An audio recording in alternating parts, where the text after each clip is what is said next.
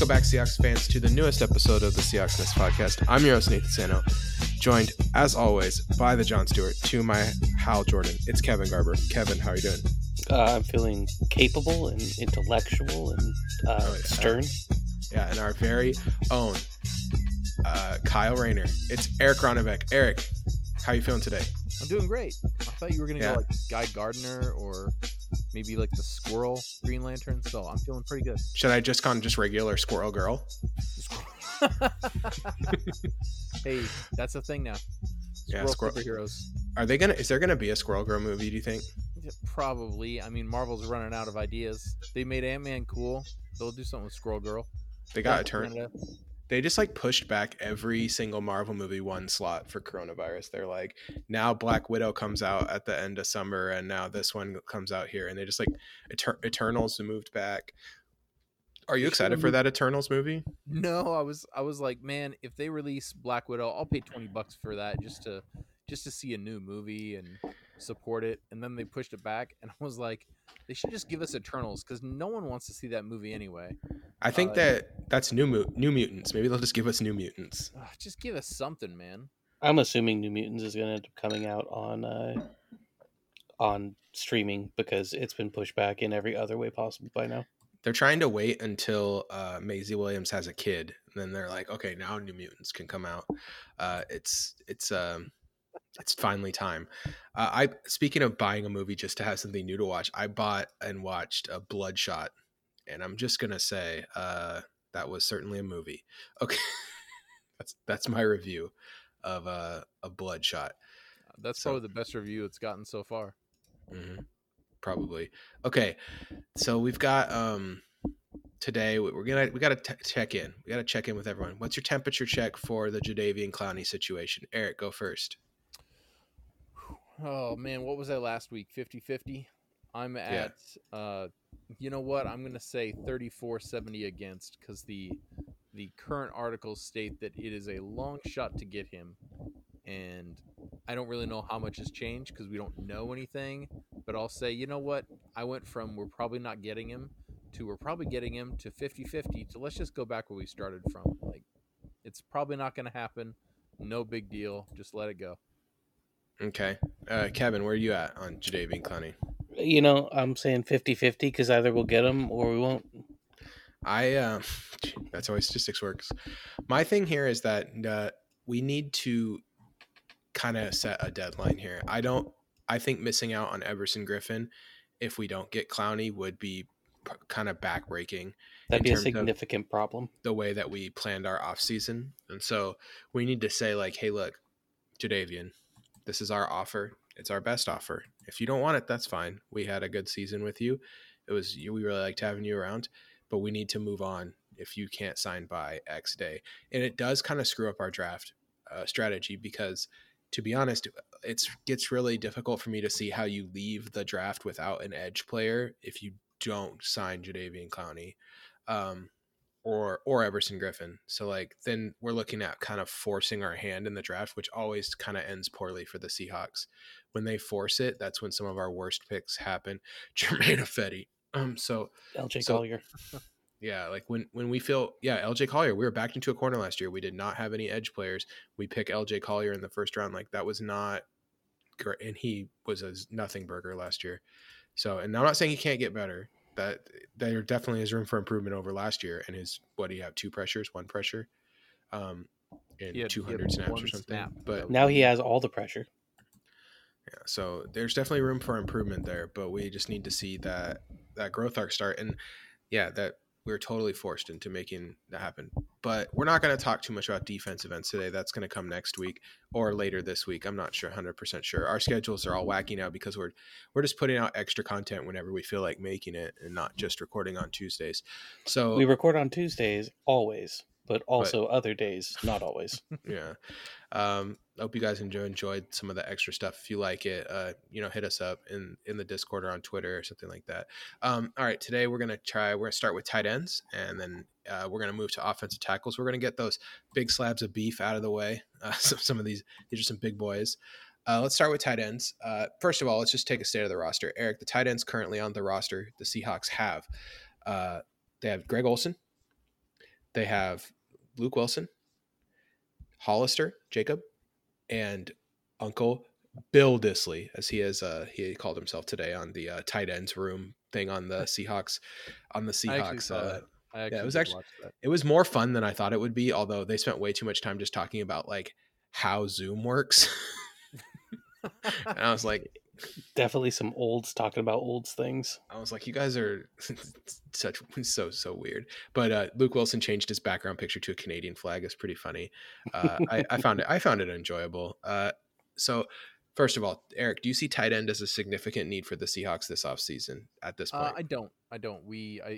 As far as I'm concerned, we had a Jacob Hollister who is very valuable to this team, or valuable enough. We had a Will Disley who we hope is going to be the star that we want him to be, which I think he is that if he can just stay healthy or even relatively healthy. If he can miss 4 games a year, I'd be so happy about that. But then we bolster the offense with Greg Olsen. This is a huge pickup for us. And then we have Luke Wilson also. Block me. I dare you at me. I like how you just go. And we also have Luke Wilson. Hey man, Tiny Cavs himself. John Gruden's my boy. We go way back to the Monday Night Football days, and man's got tiny calves. Anyway, so if we were to draft a tight end, kind of like you were saying in the Discord earlier this week, we were talking about what is the earliest you take a running back? What is the latest you take this? And I said something about linebacker, and I almost typed in how early of a pick would it make you mad to get a tight end? But I was like, nah, that's just like bait. Don't put that out there. But if we went like early first or second round with a tight end, that would probably make me pretty angry. Yeah, there's only one tight end I would be happy with us taking, and the soonest I'd want to take them is probably 64. If Cole Kmet is sitting there at 64 and we take him, I'd be pretty stoked on that, just because I feel like it's slight value. I think he's a little better than 64th draft slot, and it's not a need, but he is a talented football player who would really fit well in our system. Can kind of win routes, but also hold his own in the blocking game. He can get to the second level, and he works hard in the run game, which I think matters a lot. If you look at the guys who have been successful blocking in the pros, not all of them have been great college blockers. I think like George Kittle's a good example of this. He wasn't a great college blocker, but he was very willing, and you could tell he worked on his technique. And that same is true of Cole Kmet. He's not like the best blocker I've ever seen as a college tight end, but he works really hard, and you can tell he's trying with his technique. And it makes me think that as a pro, he's going to take that seriously and continue to grow as a blocker. So I kind of like Cole Kmet, but I wouldn't, because of, like you said, Eric, this isn't particularly a position of need. Any earlier than 64 feels like kind of reaching. I mean, 59 is not too far from 64, so I'd probably be fine with that too. But yeah, if we traded back our first round pick to like the early second and then picked him, I'd be Nick Young question mark face a little bit. If we picked him at 27, I would just be actively rioting. Yeah. So Kevin, do you agree with me that in my assessment that Colt Kmet's kind of the only guy that you feel safe with taking with like one of our second round picks? Yeah, I'll go a step further. I think Colt Kmet's the only tight end that's worth a pick in the first 3 rounds overall. Okay. And what did you like about Colt Kmet as you dug into the tape? I like that he was able to stretch the defense at the seam, which is really nice. So he has the speed to stretch him vertically, but he uses his size really well on crossing routes. He's kind of a first down machine. He can do a little more than that, but he's just a guy who can pick up the sticks a lot. He kind of bullied tight ends too. And another thing is I liked that I saw in the tape too is they did use him in the backfield a little bit as like a H-back, which would mean that we could not have a fullback next year. We could just use him. Then this is something that is true of a couple different guys in this draft, but Cole Kmet would say.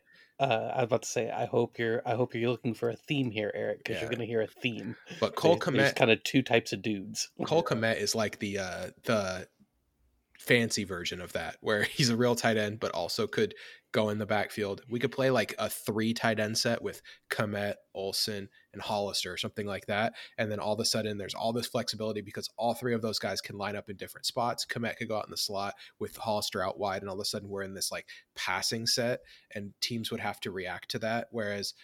Or we could bring them all in tight and have this really big running set with all these guys that are legitimate blockers. Although Hollister, a little less so than the other guys, but still, I think Hollister is a willing blocker and is I think Hollister's a decent blocker for a fullback if we think about him that way, or yeah. like he's a plus blocking wide receiver. Yeah, he's not like terrible. He's just slight. He's too small to be doing like the big job in line. But Yep.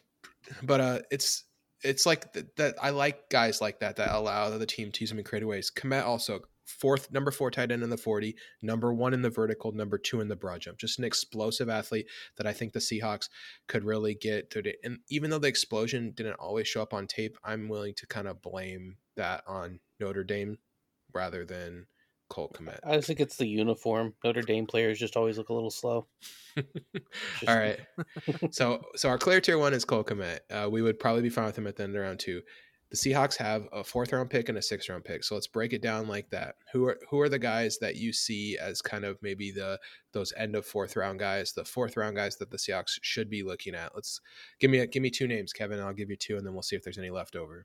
Okay, I'm gonna give you one guy is from the H-back-ish type, All and right. that's a guy I know we're both pretty high on, Josiah DeGuara out of Cincinnati.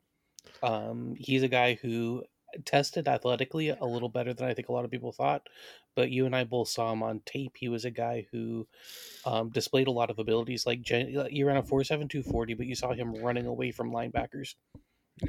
One thing he has that H-back build too that we like.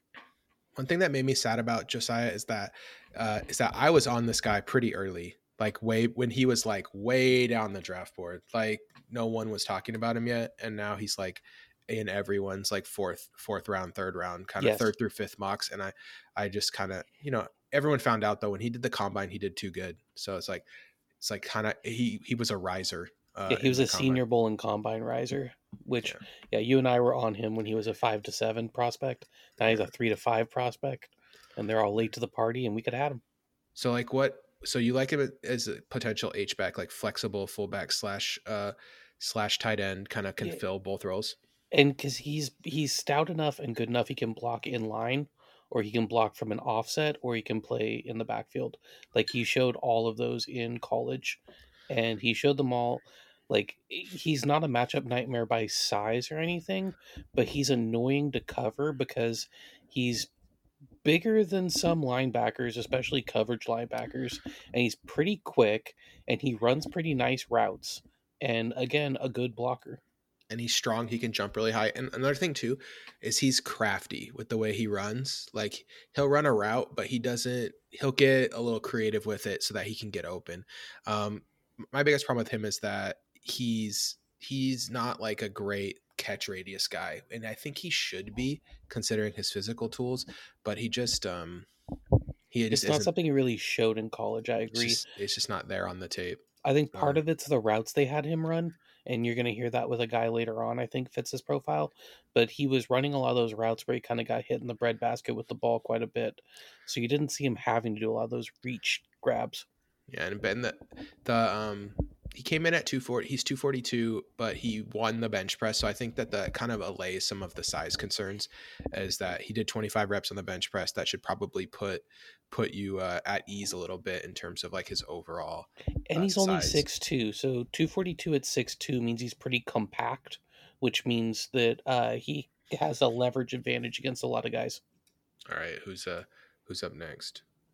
All right, going the other way, there's a set of guys that I like to call Tallister.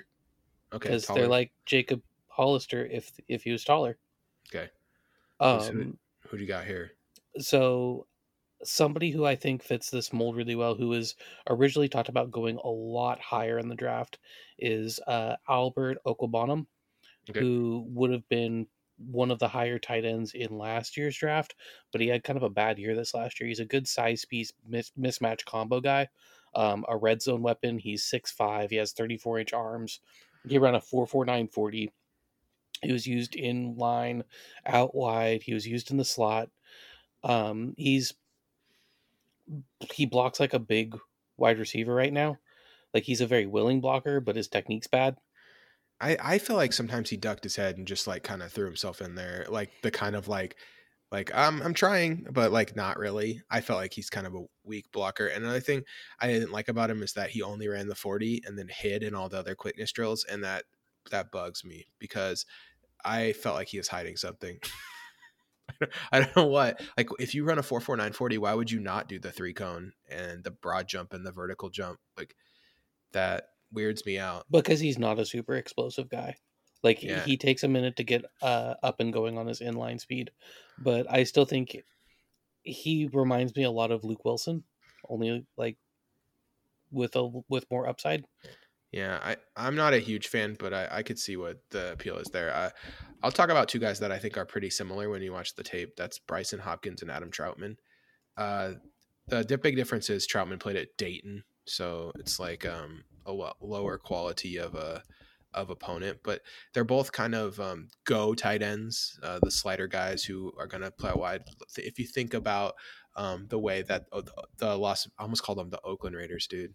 It's like my brain has been poisoned now. It's the Las Vegas Raiders used Darren Waller last year. That's the kind of what people will be looking at Bryson Hopkins and Adam Troutman to do. About 50% of inline snaps and 50% outline snaps.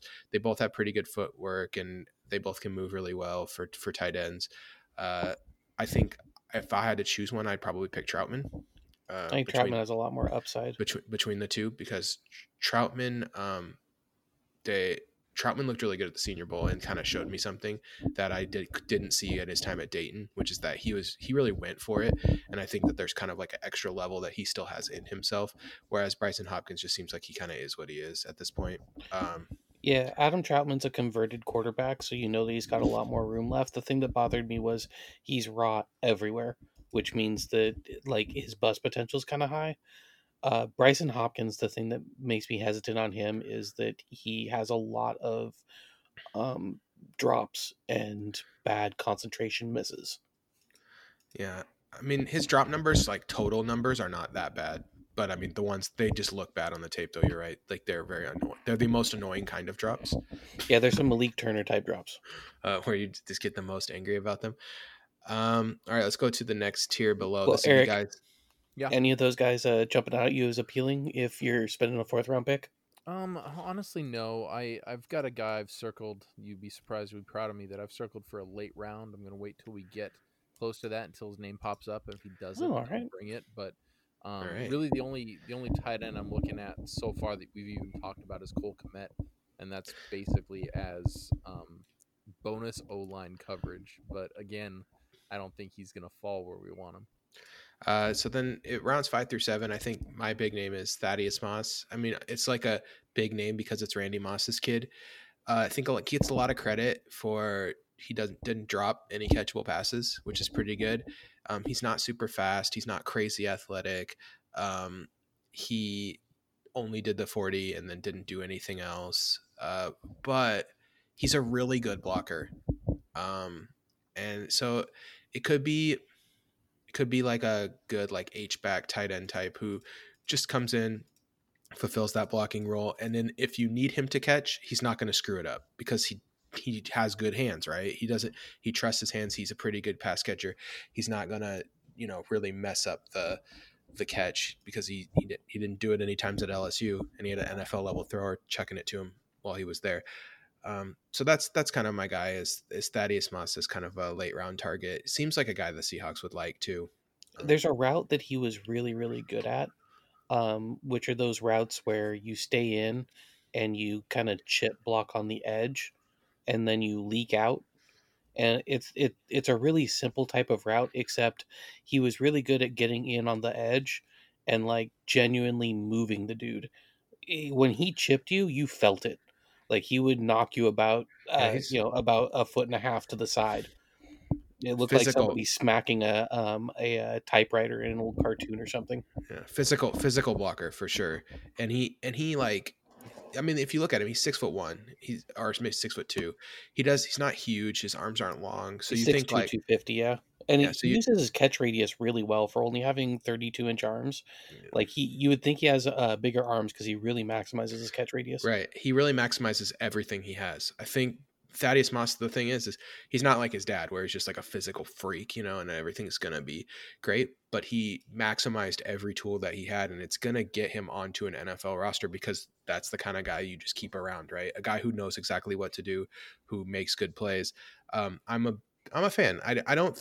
There's a chance that because of the name value, being Randy Moss's kid, he gets drafted way too high, and then that's a problem. Like But if whatever pick the Vikings have in the 5th round. right, but if he's there waiting for us, in the 6th, or we trade back and pick up a 5th round pick, and he's kind of hanging out, he is going to be a plug and play, like really good blocking tight end, and I think that's valuable. Also, could do some H back stuff. He did line up wide some too. I would never do that in the NFL, but he doesn't.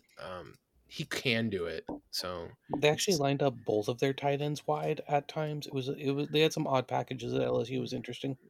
yeah, Steven Sullivan's not horrible either. Okay, Kevin, who's your late round guy that you really like? So I've got Dalton Keene and Harrison Bryant are my two guys. So Harrison Bryant out of FAU is one of those guys, 6'5", ran a 4.7, 340. He's more of that mismatch up the seam, tall but fast kind of guy. He's a little bit better of a blocker though. He might go maybe more in 4 than 6, but he's an interesting guy if he ends up sitting around there late. But the guy that I really, really like is Dalton Keene out of Virginia Tech. He's another guy who fits that H-back mold, has a great athletic profile, ran a 4.7, 140. His testing numbers were really good. The thing is, you have to do a lot of projection. His blocking skills you saw. He has really good change of direction. He's able to mirror and block nicely. He can handle defensive backs, linebackers, and like pass rushing edge players on the end. He's strong enough for that. But he has a really limited route tree. He has good hands and he moves well after the catch, but they just didn't ask him to do much beyond very, very basic types of route running. You can just say it, dude. They didn't ask him to do anything. I mean, they asked him to do a lot of lead blocking. They asked him to do a lot of chipping, but when it comes to like complex work as a tight end and passing routes, that just wasn't what they had him do. Yeah, it's just weird that like he wasn't like a 4-year starter too, or like he played a ton. Yeah, he played quite a bit, and they just didn't ask him to do that much in that regards, which is just kind of odd to me. But yeah, but he's interesting because as a late round guy, he could be a fullback and a tight end. He has a really, really good athletic profile, and he played for Virginia Tech, so he knows how to play special teams. All right, Eric, you said you had a guy. Did we get him? No, I actually like Dalton Keene as a pick. I think he's running some mock drafts over the last couple of weeks. I feel like he's probably going to go in the 5th or the 4th. Just people will take a jump on him.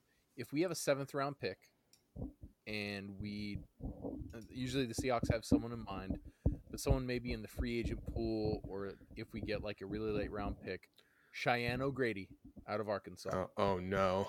Really? I actually thought you might say this. How come? I don't know, but you know why everyone's so low on him, right? No, I don't. This is why. Oh, okay.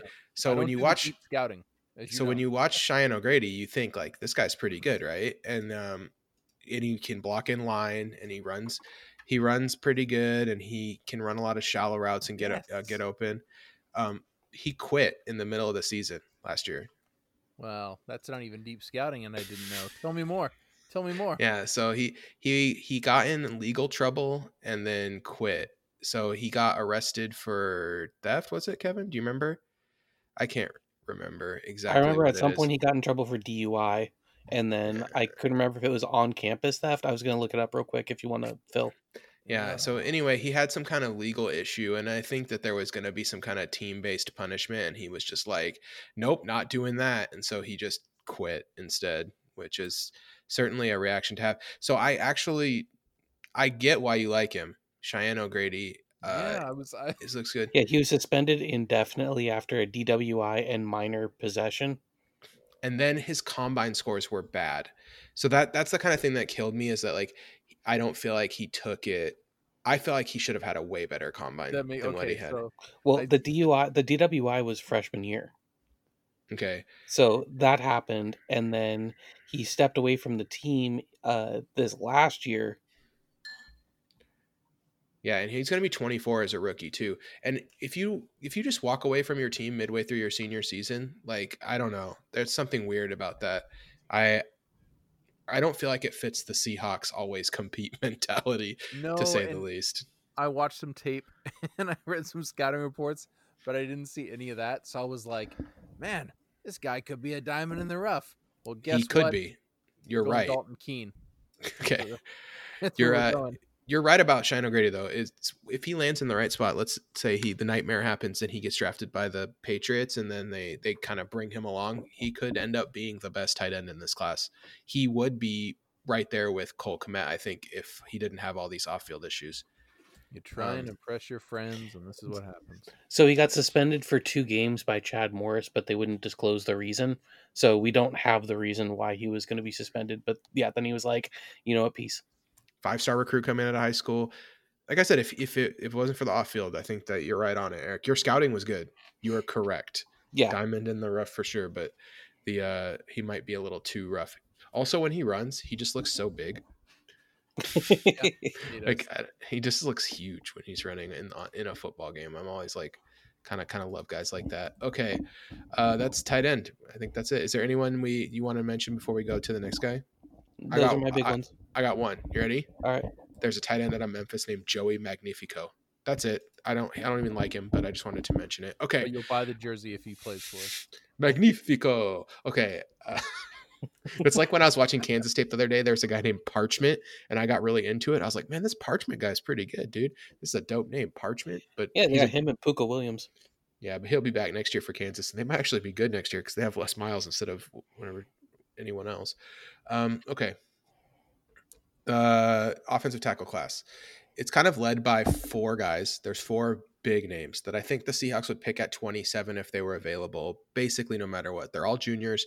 They all came out early, and these are all guys that I think the Seahawks, if they were available at 27, they would take them without any questions. Okay, so those 4 players are Mekhi Becton, Tristan Wirfs, Andrew Thomas, and Jedrick Wills. They're all a little different. People like them for different reasons. Kevin, do you have a favorite of the 4? Jedrick Wills. Okay. My favorite was Tristan Wirfs, but I think that it's nitpicky, to be honest with you, to say like one of them is way better than the other. I think the tiebreaker for me was Wirfs' feet are incredible and his athletic testing was insane. Like his vertical and broad jump. Like how do you jump 121 inches, the 36 and a half vertical at 320 pounds? Yeah, he tested pretty good for a tight end. It's like I was like, my mind was blown by the athletic testing. Not that Wills tested bad. I mean, he was second in the vertical and 6th in the broad jump. He tested out of bounds too. The Wirfs is just a little bigger and tested even better, which just kind of pushed him over the top for me. But I don't think you could go. My issue with Wirfs is I think he might have to play guard. You really think so? Because of the size? Like he's no, it's because I don't think he uses his size super well on the outside, and he has a lot of trouble with stunts. The way that he reads stunts at times reminded me of a Fetty. Another thing too is because he's so good at movement in the open field, he could be like a all pro level guard or a slightly below pro level tackle or something like that. You know, that could be the way it turned out. Yeah, so, I have to see when he's in a different scheme because Iowa was doing some stuff I didn't particularly care for when it came to how they like passed off stunts and stuff. When he gets into the NFL, I have to see how he handles it because I could see him picking it up really quick and overcoming that and then being a really good tackle. It's just because of the tape, it made me worry a little bit. So I actually have him 3rd out of what I have as a big 3. Okay, you're not going to count Mekhi Becton in your big 3? Mekhi Becton is a tier below for me. Okay. Becton mine goes Wills, Thomas, and then Wirfs. Yeah, mine goes Wirfs, Wills, Thomas. Then Becton. Becton is a little scary just because he's all projection. He's 11 feet tall, 490 million pounds. he's huge. But he's like kind of a NA as a pass blocker. It's hard to tell how good he will be. Did you watch a video of him, Eric? Have you watched any Mekhi Becton video? I have quite a bit. He reminds me of our soon to be someday center, Ethan Posage. Okay. Just how tall he is. Just how massive he is and how he gets off the ball when people come on his come at him from the right side, from his right side. I like He that. reminds me of Godzilla. I like that he's really patient though. Like he doesn't overreact to anything. He's really calm, cool customer. Like He the has guy, really light feet for being 370 yep, too. he moves really well, and like I understand the hype. I get it. I totally get it. The He thing I scares. don't like is that he has literally no technique for a lot of things.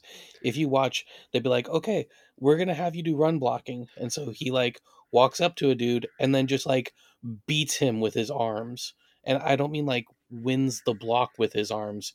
I mean like beats him as one would with a club, only using his arms, and the guy just gets thrown out of the way. And you're like, oh wow, that must have been like a really small linebacker. And then you look it up on tape and you're like, no, that was a 260-pound defensive end. Never mind. My He's just thing, giving up 110 pounds to him. he reminds me a little bit of Andre Dillard, where I think there'll be some growing pains, just in terms of his development. Where like it looks really good in college, but then when you get to the pros, it's just different, and he's going to need to, He's got some ugly snaps as a rookie. and that's fine. I mean, It is because the because potential is really high. the potential is you drafted Bryant McKinney, so Mhm. like that's the peak. So you don't want Orlando to Pace, yeah. you'll take a little growing pains if you end up with Bryant McKinney at the end, because that's like one of the GOAT OTs of all time. So Kevin, do you agree with me though? If one of these four guys is there at 27, the Seahawks should jump in there. I actually have another guy in that group, and it's a Uh, guy I've ranked above Becton. But yes, I agree uh, with those four. Josh Jones. Josh Jones is the guy I have above Becton. Yeah, the I just think that he's a little bit more of a guarantee. Pro Football Focus agrees with you. By the way, they put Jones fourth in their ranking. So, what do you like about Josh Jones to get him into the group with those other guys? I think Josh Jones is he like the interesting thing is on the measurables and the athleticism, he's adequate. He checks the boxes well. But then when you look at he's still pretty young. Um he's doing really good pass blocking work, but his footwork could still get a little better. He's doing really good run blocking, but his hand usage could be a little bit better. So, and he has good anchor and he handles power well, but he actually has a frame that could add a little bit of bulk to his lower half. And so I see someone who's already really good, or like he's already pretty darn good, but I think that his ceiling is a little bit higher. So I like that he could come in, be a plug and play tackle right away, but I don't think that he's tapped on potential yet. Yeah, the thing about Josh Jones is that right now he still looks good on the tape, but his technique is not good, which means that if you can get him to play with better technique, he could be even better dominant. It's interesting. He went to Houston so he could play basketball and football, which I think is pretty cool. He doesn't get like the freak athlete tag, but I think he's almost as deserving of it as some of these other guys. The fact that he played two sports and has the 34-inch arms and does a lot of And good he looks stuff. more athletic on tape than his testing numbers show, and I'm willing to trust the tape. Like he's very athletic on a football field. Yeah, he'll need to learn how to do like good pass blocking technique to really stick in the NFL. But he did fine at Houston, even with the bad pass blocking technique. So And even against higher level competition, like he played well against when he played well against teams when they played up. I would not hate taking Josh Jones at 27 if he's sitting there for what it's worth too. And I So would love taking him at the beginning of the second round after trading yeah, down. if we traded down and got him, that would be pretty incredible. So those are the first round guys. The other guy who's being mocked in the first round is a late riser, Isaiah Wilson, the right tackle out of Georgia. I liked Isaiah Wilson a lot on tape. I do think that first round is a little bit much. I would put him as a clear second rounder, and I would say that there's two other guys, USC, sorry, Austin Jackson, Jackson, and Ezra Cleveland. Boise State, Ezra Cleveland, who I have to think of it by college names because I've watched the videos and I just see the uniforms in my head. Those three guys I think are all really close together, and if you're separating Isaiah Wilson above them, you're just getting excited about how good Georgia's offensive line was. A lot and of how these, huge he is. and he is huge, 6'6", 350, moves really well for a guy that large. But it's not like Ezra Cleveland is 6'6" or 6'6", yeah, 6'6" also. Mm-hmm. So it's Lucas not like these Niang guys are 6'6", Austin Jackson 6'6". Yeah. No, Austin Jackson measures 6'5", or well, under a little under. But yes, these guys are all big. Is the thing. And they all have 34-inch arms, which is what the Seahawks look for, or close enough to it. And the trench explosion formula for Ezra Cleveland is like off the chart. That's a guy I could seriously see the Seahawks kind of Yeah, his making testing is gross. an effort to It's get. nuts good. Third in the 40-yard dash, fifth in the bench press, 11 in the vert, 10th in the broad jump, first in the 3-cone, and first in the 20-yard shuttle. The first in the 3-cone thing is the Seahawkiest thing that you could do. 7.26 in the 3-cone at offensive tackle is very nice. He'll move really well. He would play a great right tackle in the Seahawks uniform. Ezra Cleveland is my guy if we can get him in the second round, or trading back from our first round, into the 40s. That's the perfect spot, I think, for him. I'm really excited to see Ezra Cleveland in a Seahawks uniform. Austin Jackson, I'm a little less excited about, but he still has really good testing numbers. He bombed the 3-cone a little bit, which is probably makes him less of a Seahawks prospect, but really good broad jump, really good vertical. What's his trench formula, Kevin? Is it good enough? 3.207. It's quite good enough. Quite good enough, yeah. So he made up for his 3-cone in the other stuff. He's got those 34-inch arms. Yep, and big arms. So yeah, Austin Jackson I think would look great in the uniform. Same thing, picking him in the 40s after a trade back, or maybe even after a trade up from 59 to get him, I think would be worth it too. Those are my guys in the second roundish range. Anybody I'm missing there, Kevin? There's one that you're missing from me. There's one guy that you really love, yeah, that I would probably take. I'm a little concerned about, so I'd probably take him at the end of the round, but I do agree with you. Go ahead. Yeah, there's some big medical questions based on what happened in. So Lucas Niang is an offensive tackle out of Texas Christian, out of TCU. And he's a guy where when you watch his film, you have to do something a little funny. And you guys heard me do this pitch on our mock draft we did with Brandon, so I'm not going to rehash it completely. But basically, you need to put together his movement skills from 2018 with his improved technique from 2019, because he had a hip injury that they tried to let just heal, and it didn't. So now he had to have surgery, and you could see him kind of hobbled, but he hits all the measurables. He moved really, really well when he was healthy, and he's a guy who I think could be one of the highest upside draft picks you could do. He could be a late second round pick that is a first round level offensive tackle and future left tackle. Yeah, I think that the ceiling is really high.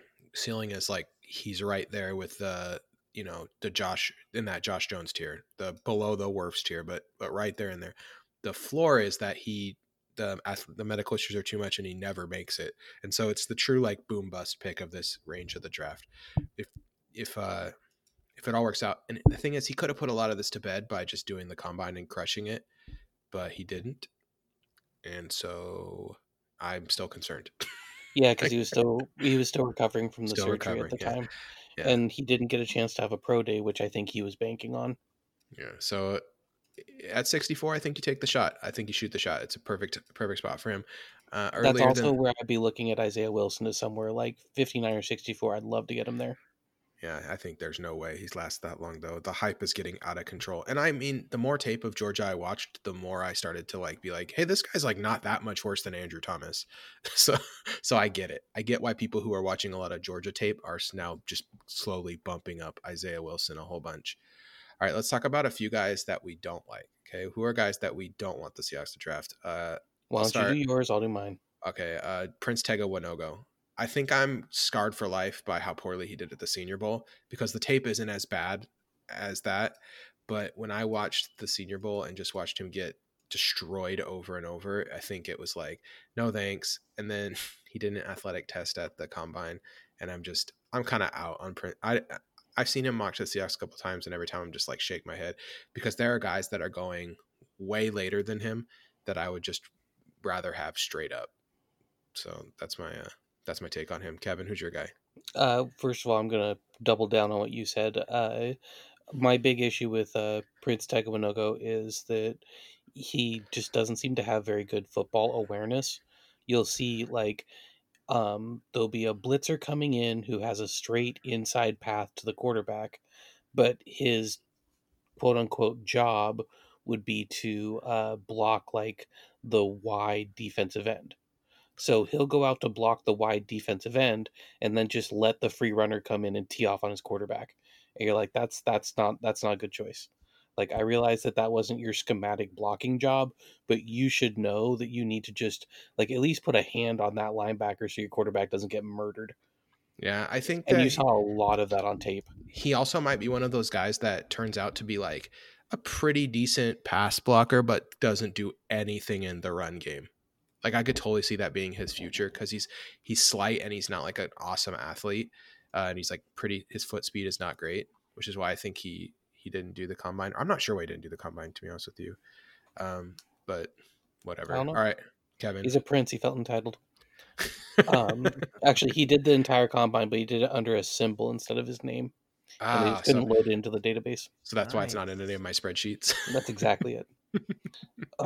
So Ben Barch out of St. John's, which is a D3 school, and you'll know this because if you watch any of the tape, it looks like you're watching a high school game in like lower tier California football. And he's 6'6", 309, converted tight end, 32 7/8 inch arms, which is short for a outside offensive lineman. Tackles, you want to be over that 33-inch mark. He relies way too much on his size for competition at low levels. He lets dudes just get into his body all the time. His technique is awful, to be quite honest. Like, he's got really light feet. He moves super well.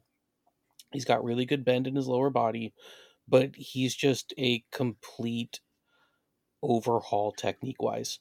And it's completely projection. I mean, only allowing 4 pressures in your senior year is pretty good, but you're at St. John's, so I don't really know what to say. And he didn't look great in the Senior Bowl to me. I think he did look pretty good. Like, if you look at one-on-ones, he did not look great. Oh, I meant in the game. Like in I the game, that. in the game, he looked all right. And the thing is that I just don't wonder how much he's going to be able to move NFL edge players. It's tough. It's a difficult T-Rex arms. It's a difficult projection, and we want to be the team that takes it. But so I get why you're down on it. All right, now there's the next tier of guys. There's a couple guys here that I feel like are total projects. Matthew Pert is a good example of this. Yep, and Sadiq Charles. Yeah, and Sadiq Charles, I think, just needs to somehow get buff. I don't know how you do that, but he just felt too slight in the tape, and then he goes to the combine, he weighs in like 15 pounds heavier than he ever weighs, and I was like, his agent definitely had him drinking a lot of water or something. I think part of it was that he's a little light, and then the other part of it is I think that he is his hand technique was terrible, so he was trying to get his shoulder onto someone. It made him constantly off balance, and so somebody would bull rush him and they would just walk him back. I didn't no, he just ran the 40 too. He didn't do the 3 cone or any of that stuff at the combine, which and at LSU they listed him in the media guide at 295. So I feel like that seems closer to what he played at. Yeah, so it just seemed like he came in, he knew he had to be heavier. He weighs in at the combine at 325, but it's totally a lie. And I don't know. He didn't want to slosh his way through the 3 cone and end up throwing up in a like a Disney movie or something. Right. So for me, I don't know what to make totally of him, and he needs to get in an NFL weight room and get big. If he can get big, he could be really good. And that's the thing, is that you're betting on your strength and conditioning coach to get him into shape. I don't feel like I want to bet on the Seahawks strength and conditioning coach. That's just me, it's I don't feel like that's the guy. All right, Matt Pert is every measurable you want. He's 6'7", has his arms are the anchors for a bridge. You want to know something so long?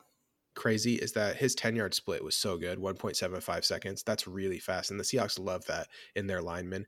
He's crazy long. He did not have a great 3 cone, but his vertical and broad were really good. Probably good enough to end. His bench was pretty good too. Yes, it's probably enough to make up for the bad 3 cone for the Seahawks. If this is a guy that we picked at the end of the 3rd round, I probably wouldn't cry about it. I'd be fine with it. It'd be it's totally a project. but it's one that if you can finish the project, there's upside here. Yeah, I would sweat him playing this year, but I could see him like popping out next year and suddenly being really good. And if he's our swing tackle this year, I'm okay with it. Yeah, kind of like the way Phil Haynes is going to turn out. I think Phil Haynes is on path to start this year, and but just they gave him a year in the oven to kind of cook. Mm-hmm. Matt Pert could be the same kind of project where we take him in the third or the fourth, and then we give him a year to get ready behind Brandon Shell. As any barbecue fan will tell you, if you're gonna roast a side of beef, gotta let that sit in the oven for a while. All right, there's a ton of late round guys of differing skills. I think my favorite's Hakeem Adeniji out of Kansas. He's played a lot, 4-year starter. As Kevin will tell you, his physical tools are good and his technique is horrible. So, which is weird for a 4-year starter, but I think he checks a lot of boxes. And the one thing I like is when a guy looks pretty good on tape with bad technique, which he did against Iowa, and then you can like kind of say, okay, well, if we can get his technique a little better, how good could he really be? And then kind of project up from there. He needs to rework a lot of stuff, like his stance, his base, his feet, like all of it needs work. But as far as like guys that you can get in round 6 or round 7, I think that's pretty much as good as it gets for me. Because at that point, I'd rather have a project than a guy who's like was a good or decent college player, but is never going to have any ceiling. You know, I'd rather throw a dart on a guy that could really turn out to be something. And that's the guy that I see maybe as that having that potential. All right, Kevin, who are your late round guys? Okay, so I'm with you. Considering our roster, I'd rather have a potential guy. So I'm gonna give you a potential guy, and then I'm gonna give you a if you want someone who can get it done ugly kind of guy. Okay. So Alex Taylor out of South Carolina State, again measurable, 6'8", 36-inch arms, moved really well for his size. Needs to add a little bit of anchor and a little bit of good weight, but he plays with a lot of leg bend, which at 6'8" is something a lot of people struggle with. He moves really well as a lead blocker and a screenplay kind of guy. He's got a really solid kick slide. He mauls dudes at the second level. So if you get him out blocking in space, he just like gives people a bad time. But his hands are usually outside. His footwork is a little sloppy, which makes him vulnerable to inside moves on speed rushes. He needs a lot of technique work. Like he needs starting snaps and he needs technique work. 88-inch wingspan is pretty crazy for Dude's huge. Didn't jump super high, but then jumped super far, which kind of weirds me out. That just tells me that he's not a guy who was really well prepped for the combine. Yeah.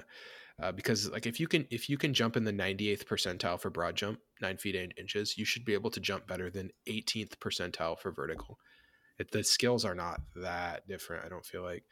But yeah, like you said, Kevin, it's South Carolina State, so you got to project a little bit, and I think that it's a project worth taking. All right. And then if you want a guy who's just can come in and be functional right away, Jon Runyan, out of Michigan. That name's probably familiar to you if you've been following the NFL for a while, because it'll remind you of Jon Runyan out of Michigan.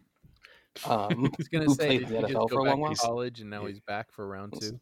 That's exactly it. It's Jon Runyan Jr. Yeah, it's the little guy. His size and athleticism are adequate, is probably the word that I would use, like C-, C. He could add some functional strength that can make it a little bit of a problem against like bull rushes on the outside if someone's really, really powerful. But the big thing is if he can get his hand usage better, he moves pretty well. He plays with good leg bend. He gets his he picks up stunts really well. He has a good football IQ. He just needs to work on kind of hand usage because his hands can get wide and then he ends up leaning over and then he's off balance. And when you're off balance, you don't have any power. It's weird because his tape against Chase Young's really bad. It's a disaster. To the point where I just kind of went, no, not for me. but it's not good. But yeah, you're right. He could come in and just think about ugly right tackle on a 7th round pick that just is like really functional for a long time as a okay right tackle. And he could back up a bunch of positions because I do think he has interior offensive line potential as like a guard. One thing that's weird is that his technique's not that good, and his dad is Jon Runyan. Yeah, it's kind of odd. Like you wonder what's going on. But when we get to interior offensive line in a future podcast, I'm not super impressed with Michigan's offensive line coaching. I'll just put that on tape now. Yeah, I think you're right. I think it's like maybe part of a institutional problem as less than a John Runyon himself problem because his movement seems good enough to me, but his technique's all over the place. And I would have expected a guy who was the son of a Pro Bowl, he's a junior, he's the junior of a Pro Bowl offensive tackle. You'd think that it would be a little bit tighter, but Yeah. just not there. Like if Um, he had a Thaddeus Moss, I'm getting everything I can out of my body type thing, he'd be Jack Conklin. Yep, I think that's totally fair. All right, Eric, any offensive tackles we missed or any guys that really stood out for you? Or I know this is a position we're probably going to draft, so I just like felt like we should cover everyone because one of these guys is probably ending up on the Seahawks or some athletic freak that sent in a video to the Seahawks that we didn't see because there's no pro days. Oh, and I have another dude we left out, but he's also going to be covered in guards. So Is it Jack Driscoll? no, it's Robert Hunt. Oh, Robert Hunt. Yeah, okay, that's fair. We'll talk about him. Yes, I believe he is more of a guard than a tackle. Mm. So About 5 weeks ago, like when I first started doing like the draft machine, I was really like, and we're not going to have any tackles fall to us. I can see a lot of teams taking tackles, and I still kind of see that. But I think if we can trade out of the first and get the second, like the early second, and pick up a tackle there, I think that's fine. I think it's fine if we do it in the first round. The more I look at it, I like that idea, and I think it's actually pretty plausible. There's some guys I like also in like the third round that I think if they fall to us or if we just pick what's there, I think we're going to be okay. What do you guys think about the UW tackles, Trey Adams and Hilbers? I uh, think Jared Hilbers is a guard, I don't like probably. Hilbers for the record. And I think uh, Trey Adams is the least athletic tackle because everything got hurt. And Yeah, I was also, going yeah. to say he's Here's like the thing that sucks. he got a There's back injury, right? there's some alternate timeline where Trey Adams never gets hurt and he is an all pro tackle because the technique is so good Yeah. but his body just didn't hold up to playing football, and football's a brutal sport and that just happens and if it for sucks. some reason he ends up being sitting there in the sixth and we end up taking him going, maybe he can get his body right if he gets like a lot of rehab time. I I'm mean, okay with that as upside play. he got dead last in every drill that he did at the combine. Ooh. So it's And he got whooped on tape by Utah. yeah, Utah took him out behind the tool shed and beat him. Bradley Ane is like some really bad tape for him. But I mean, the thing is, you see his technique and you're like, I see what he's trying to do here. It should work, but he just seems to have lost the athleticism that he had as when he was 19 or whatever. It's just, and then when he was against, did you watch the Ohio State 2018 tape, Kevin? Yeah, he would have these beautiful blocks on really high level edge talent, and then he would just I, be stiff as a board and not able to move well enough and get over to a guy I and feel get like whooped I on feel the like next very next Chase play. Chase Young kind of whooped him, but whenever they put Chase Young in front of him, it was like, But then he would block. Gosh, who was the other guy that they had? Bosa. Yeah, Yeah, and again, they're like, what's going on here? he did fine against Bosa, which makes me that tape is part of the reason I'm so high on Chase Young is because like if Bosa had trouble and Young just whooped him, yes, that's real nice. That's some good stuff. Chase Young, probably going to make the Pro Bowl next year. So yeah, tackles. I think tackle is a position of concern It's a for the deep Seahawks. position in the draft, though, which is nice. Yeah, and Eric, you said it. Everyone kind of needs tackles. There's been a shortage, and now all of a sudden, I think like 10 competent ones are coming into the league at the same time. And it's gonna be interesting to see where they all go because I think Wells, Worth, Becton, Thomas, Niang, Jones, Jackson, Wilson, and Cleveland are all basically starters on day one. And that's 10 dudes. So Yeah. are all those guys going to be gone by the end of round two? Maybe. That's definitely a possibility that every single one of those guys goes before 59, which is kind of crazy. I think you can't really this is going to sound funny, but you can't count on teams to be smart. But I look at like the Detroit Lions. Detroit Lions need a lot. What don't they need? And at that if you have that sort of team and that sort of pick in the draft, why aren't you going tackle? but a lot of people don't have them picking a tackle. They say they're going to go linebacker, which is bizarre. So it's just things like that in the draft. Like, you don't know what other teams are going to do, and how smart teams are going to be. All right, you guys ready for some money zone? Yes. All right. Do it. There are many ways to help out the Seahawks Nest podcast, but the best way to do so is to head over to patreon.com/Seahawks Nest. And for as little as $1.24 a month, you can be like, we're getting new patrons all the time. I feel like people are appreciating our effort to step our game up. Be like Jason, our first new Patreon in April. He's in the Discord. He's hanging out. Thanks, Jason. Yeah, thanks, Jason. And let me look at the names that I got to read for this, because on Tuesdays, I read the names. You know what I'm saying? That's what that's what I do. So let's say thank you to Timothy. It's Patreon website's lagging. Timothy, James, Lucas, Carrie, Tom, Brandon, Nick, Frank, Bob, Richard, Kieran, Mike, Brett, Floctimus, Michelle, and Brian, and everyone else. Thanks to Malcolm. And I'm just really enjoying, to be honest with you, the fact that this Discord, I feel like, has brought our community together a little bit, brought everyone into the light, got us chopping it up about the Seahawks, posting our links, making fun of Mike Leach, just stuff like that. You know, it's been quite enjoyable. Me and Kevin posting mock drafts all the time, and people giving them far too many mock drafts, giving them the Drake yes or the Drake no. That's exactly. All right. Movie club. We're doing the low key movie club now, where we give a suggestion for you to stream. Eric, start us off. What's your streaming suggestion for? Don't start me off this week. Kevin, start us off. What's your streaming suggestion this week? All right. Going first, I'll go back to that Netflix trying to spread it across the different platforms. And one of my favorite directors currently going is, well, it's Denis Villeneuve, but it's also Edgar Wright. And Edgar Wright has Scott Pilgrim vs. the World sitting on Netflix right now. It is a 2010 movie. If you're listening to this podcast, you probably have watched it before. Watch it again. If you haven't watched it before, watch it. It has a character who is not super likable, but the arc that they go through makes them a lot more of an enjoyable character than they would otherwise be. You get to see a lot of actors, let's say, towards the beginning of the breakout of their career. The soundtrack is excellent. The attention to detail is really good. It's just a good way to spend 2 hours. All right. And Eric, you got it now, or you want me to go? I was ready. I just didn't want to lead with it because my pick's a little nerdy. I can go now. I just feel like I want Kevin to hit with film, and then you're probably going to hit with, something fun or filmish. Okay.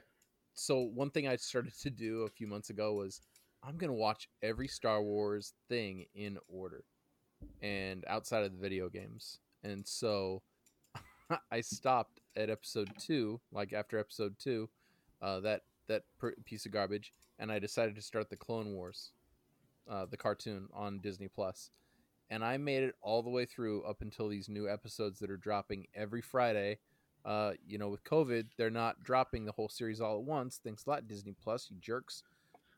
So I cannot continue this watch-a-thon, except for every Friday I get this new 26-minute episode. And I gotta say, like, we're on the 7th season, the final season. There's a lot of episodes. There's a lot of trash. If you're a Star Wars nerd, there's some really cool things in there. And if you're not a Star Wars nerd, there's some really good storytelling in there sometimes. I'm enjoying that. I'm also enjoying rewatching old comedies because I feel like I need that a little more right now. I want to laugh a lot more. John Mulaney comedy specials on Netflix. Go get them. All right. You ready for this? By the time that you hear this, Parasite will be available on Hulu. Yes. It's available to stream April 8th. So if you haven't seen Parasite yet, that's what you should do. You should probably have not even listened to this podcast. You should have watched Parasite first. Even if you have seen it, you probably should watch it again. It's that good. But then you should hop on the Letterboxd. Hop on the you could go on Letterboxd, but you could go on our Discord and go into the movie club chat, and then we could talk about it because you want to talk about it.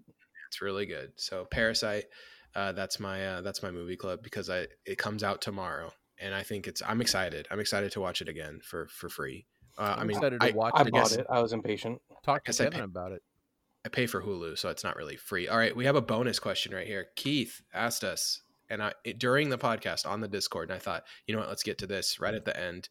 We'll close with this. What do you make of the request for extra rounds in the draft, Eric? What do you think? The GMs want to go 10 rounds instead of 7. Yeah, I wonder if we were going to talk some of the weird things that coaches and GMs are talking about right now. This is a good question. Honestly, like. I say, why don't we meet them halfway and give them 8 rounds? 10 rounds seems like a little more of a team control thing. I feel like that's almost unfair to the XFL. Don't ask me where I'm coming up with that. It just seems like, come on, throw the XFL a little bit of a bone. It's 7th round picks. Not a lot of them are making rosters, so I don't really get this request. But I think that there are some gems that are found, in free agency, and some teams. Namely the terrible ones who can't really research their talent. They're finding a way to get jealous about it. Yeah. Okay. Kevin, what do you think about 10-round draft? I think the priority free agent UDFA system takes care of that on its own. I think if anything, that's kind of taking away some of the control from the kids. Yeah, I actually like it because I think that the UDFA thing's going to be harder this year, and it just gives the teams a chance to just kind of more equitably address that system, and I'm fine with it. I think our scouting department is good too. So if anybody, if you look at the history of guys who got drafted in the 6th round or later, it's dire. Not hardly any of those guys make it. So I don't think it matters. We do better with UDFAs than we do with 7th round picks. Right. So it's just like, whatever. I don't really care that much. The whole, like, we're all afraid that hacker man Belichick's going to hack our Zoom calls or whatever is so awesome to me. I just love it. It cracks me up so much. And every time someone talks about it, I just post that GIF of Belichick eating and then looking through the binoculars. I know you know what I'm talking about. That's an all-time great GIF. And so I like that you post the GIF of Hacker Man from what's the movie? It's that cheesy like 80s riff thing. Kung Fury, yeah, that's it. Yeah. And the other thing too is I don't know if you guys heard, but the UFC is going to put on their event this Saturday from like an undisclosed location. I freaking love this stuff. Basically, the UFC is like a Bond villain right now, or maybe like Mortal Kombat or something. It's like no, it's The Quest with Jason. Dana White said he has a private island ready to go, so they can keep putting on events. That's straight up Bond villain stuff. So that's my favorite.